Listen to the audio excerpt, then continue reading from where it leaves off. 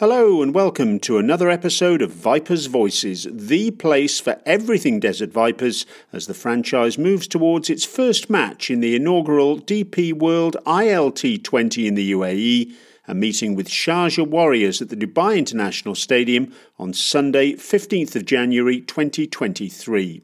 I'm Brian Murgatroyd, and today, with the clock ticking down towards that opening encounter, we've got a fascinating interview with all-rounder Benny Howell, who tells us why T20 cricket is anything but hit and giggle, as he explains his training methods and theories that help make him one of the most sought-after players on the circuit.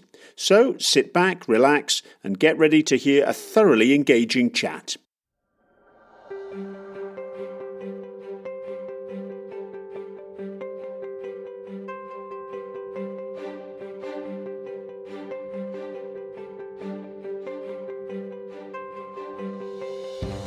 Benny's coming into the ILT20 off the back of the Abu Dhabi T10 and then the Lanka Premier League, where he impressed for the Colombo Stars, with his side finishing as tournament runners-up after losing out in a thrilling final to the defending champions, the Jaffna Kings. Benny's a terrific thinker on the game, and coming up we get a glimpse at how he sets about preparing for his role as a middle-order finisher, including his use of heavy balls in training.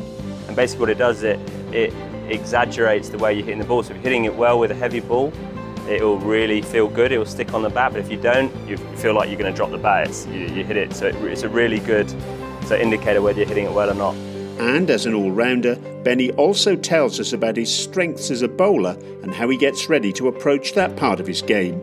I like to think I'm very accurate with where I'm bowling it, but also I put a lot of research in before games to know what the strengths of the other batters and weaknesses are. So I would adjust the sort of bowling styles to those batters. It doesn't always come off, but if I do the right research, do the right work beforehand, then I can go in the game with a free mind and then have a clear plan, going into that over or that ball. He's not content just to be a travelling T20 cricketer either, and Benny explains he still has international ambitions that he hopes can be fuelled by good performances in tournaments like the ILT20. I mean, I'm never going to stop my dream of wanting to play for England, so that's definitely a big thing, and I guess all I can do is play in the tournaments I've been selected in and perform as much as I can. So I know I was close-ish to getting involved in the World Cup. It's amazing to see them win. That was awesome. I just got to keep performing with both bat and ball, and I guess we never know, see what happens. And as for what's to come, Benny's a calm man, but his thoughts are probably in line with many people around the world, with the start of the tournament coming up fast on the rails. I don't think I'm going to go in with too many expectations. I'm going to go in and I'm going to look forward to the challenges ahead and enjoy my time playing with the best and against the best. So look, it looks an exciting tournament and can't wait to get involved. All this and more then in our chat with Benny Howell, and it's coming up next.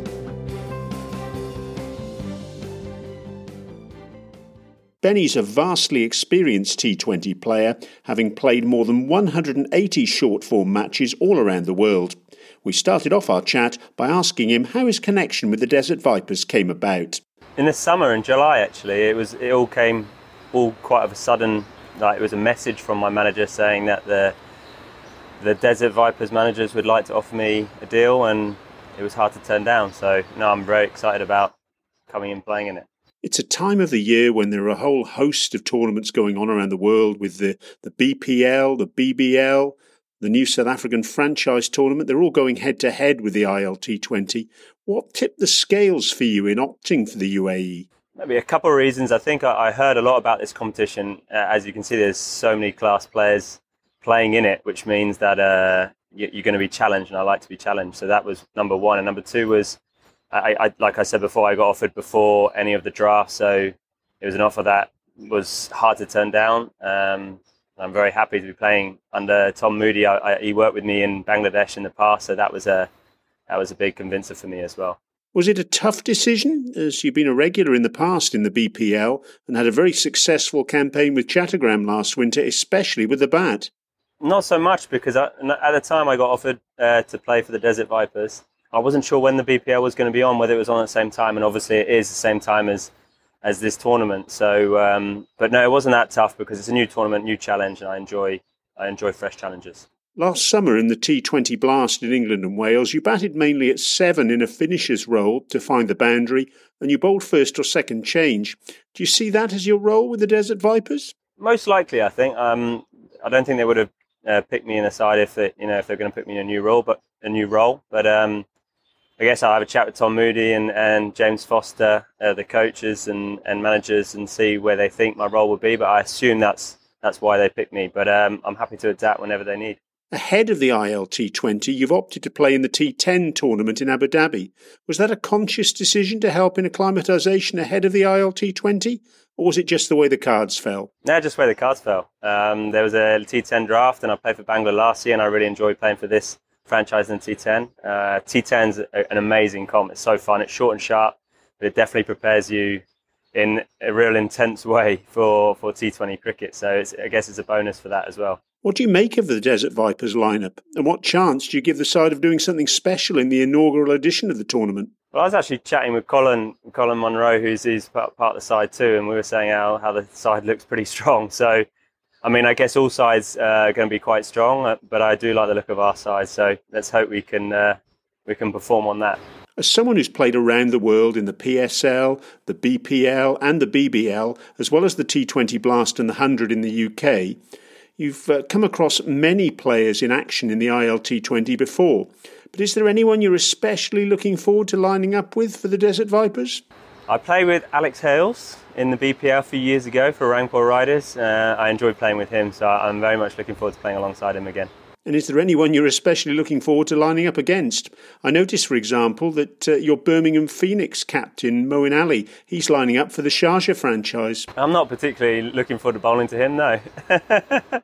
But we'll see how it goes. If I do get a chance to bowl at him, I'll have to be on my best performance. What do you think of the backroom staff for the squad? This head coach James Foster, director of cricket Tom Moody, batting coach Neil Mackenzie, seam bowling coach Azhar Mahmood.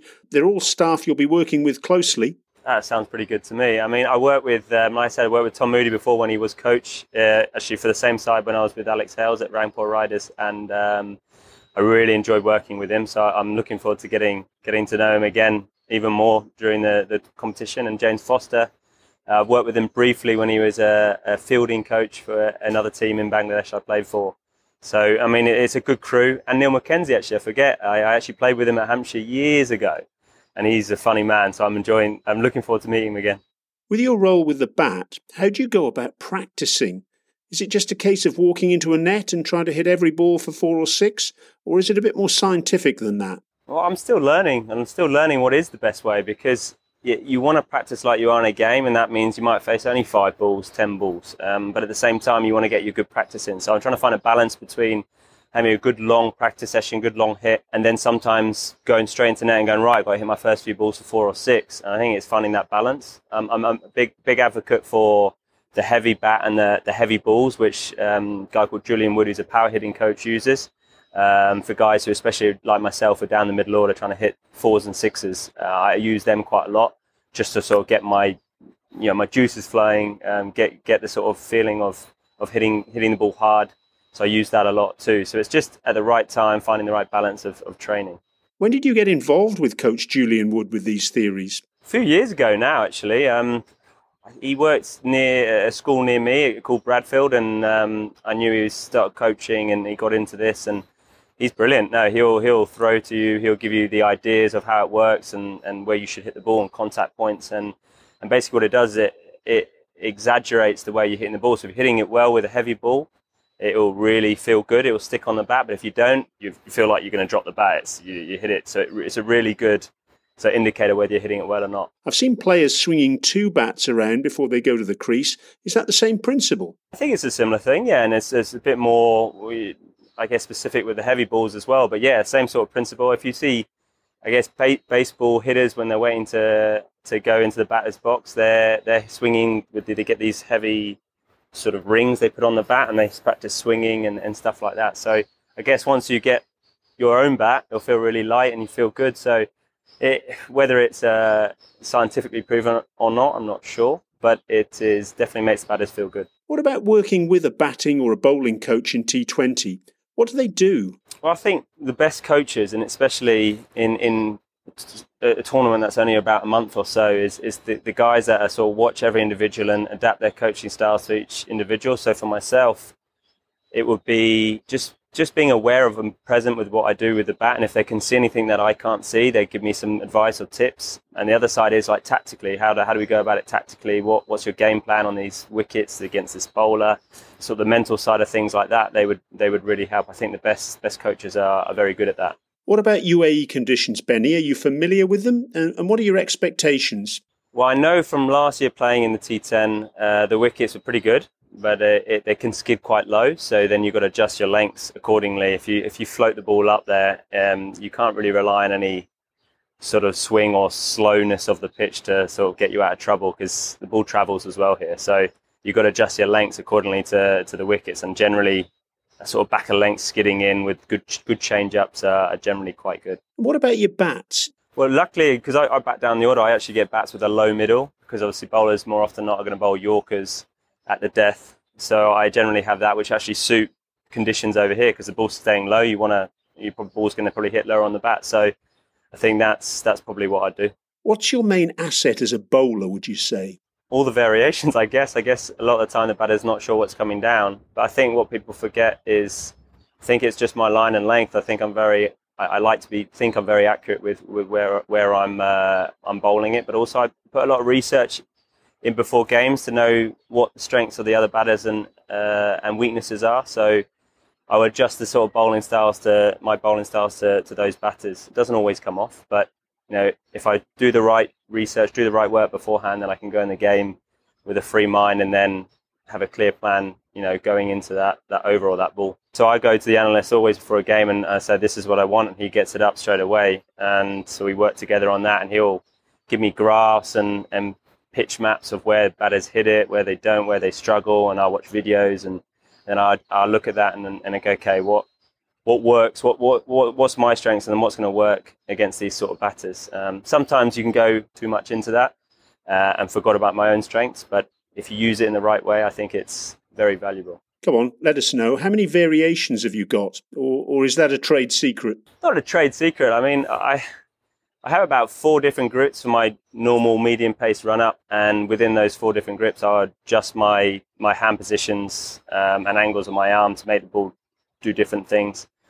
But I'm also actually, at the minute, really working hard on adding a couple more styles of bowling. So I want to bowl quick leg spin as well, which I've been working on for a few years. I bowled it in the BPL last year, and off spin with some carom balls for the left-handers especially. So that's something I'm working on, which may well come out in the tournament. What about the fact that this tournament, unlike so many others, openly embraces associate and affiliate cricketers, and we'll see them, including UAE cricketers, in every starting lineup? Do you like that? It's great. I think they're just increasing the participation around the world, and there's a lot of talented players over here.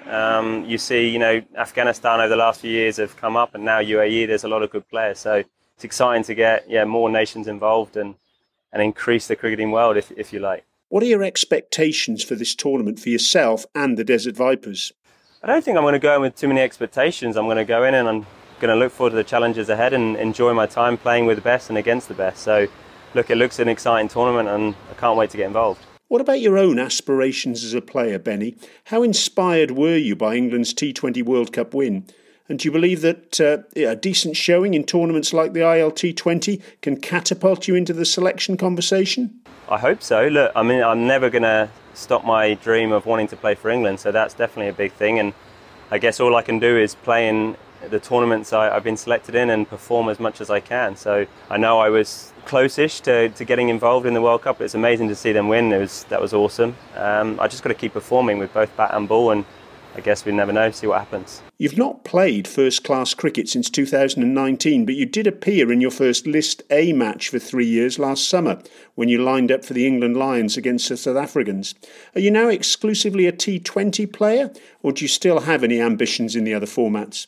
I wouldn't say I'm 100% exclusively a T20 player, but I have signed a white ball contract with Hampshire with the option to play red ball cricket if things work out. Hamstring, actually, I tore my hamstring off the bone in 2019. I was out for a year and a bit, and that's actually the time I stopped playing 4-day cricket because I felt like I couldn't get through more than 10, 12 overs in a day. So I ended up going towards T20 cricket and being selective there. But I wouldn't say my ambitions are over with red ball cricket. I guess at the minute T20 cricket is a focus because of the winter tournaments, but when summer comes around, it all depends. We'll see how it goes. But I am interested in playing red ball down the line for my county for sure. What about List A, one-day cricket? There's a 50-over Cricket World Cup in 2023. Is that format on your radar? Maybe, yeah. I mean, that's one of the reasons why I told you earlier about adapting my styles of bowling spin as well as my hybrid medium pace. So, in 10 overs, I can bowl, different balls, different styles, become sort of more than one bowler in a spell. So, look, I don't want to look too far ahead, but yeah, definitely on my radar. Benny, the Desert Vipers have agreed a sponsorship deal with 1.5 Degrees Sport, which is promoting more sustainable choices around the environment and the climate. And part of that agreement will see electric scooters supplied for the squad to make use of. Well, look, apart from the fun element of that, how proud are you to be involved in a franchise that puts that sort of thing front and centre of its agenda? I actually didn't know that until now, but it sounds pretty good. I live in Bristol, which is they try and go electric and green. There's all this electric scooters going around, so I haven't actually got on one yet, but I'm looking forward to. So I think it's great. I think it's fantastic. I think we're in a position to really advocate, changes in that sort of way. So I think it's fantastic. Benny Howell there. A really thought-provoking interview with someone who's all set to be a great asset for the Desert Vipers in the inaugural season of the ILT20.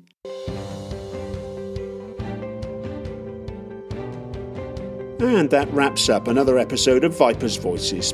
As ever, please like and subscribe to make sure you get the very latest interviews and news from the Desert Vipers camp in the lead up to ILT20. And a reminder that we'll be giving you exclusive insider reaction after every Vipers match of the tournament, so please stay with us. And remember, you can also follow the Desert Vipers on Twitter, Instagram and Facebook too. For now though, this is Brian Murgatroyd, and as ever, thanks so much for listening.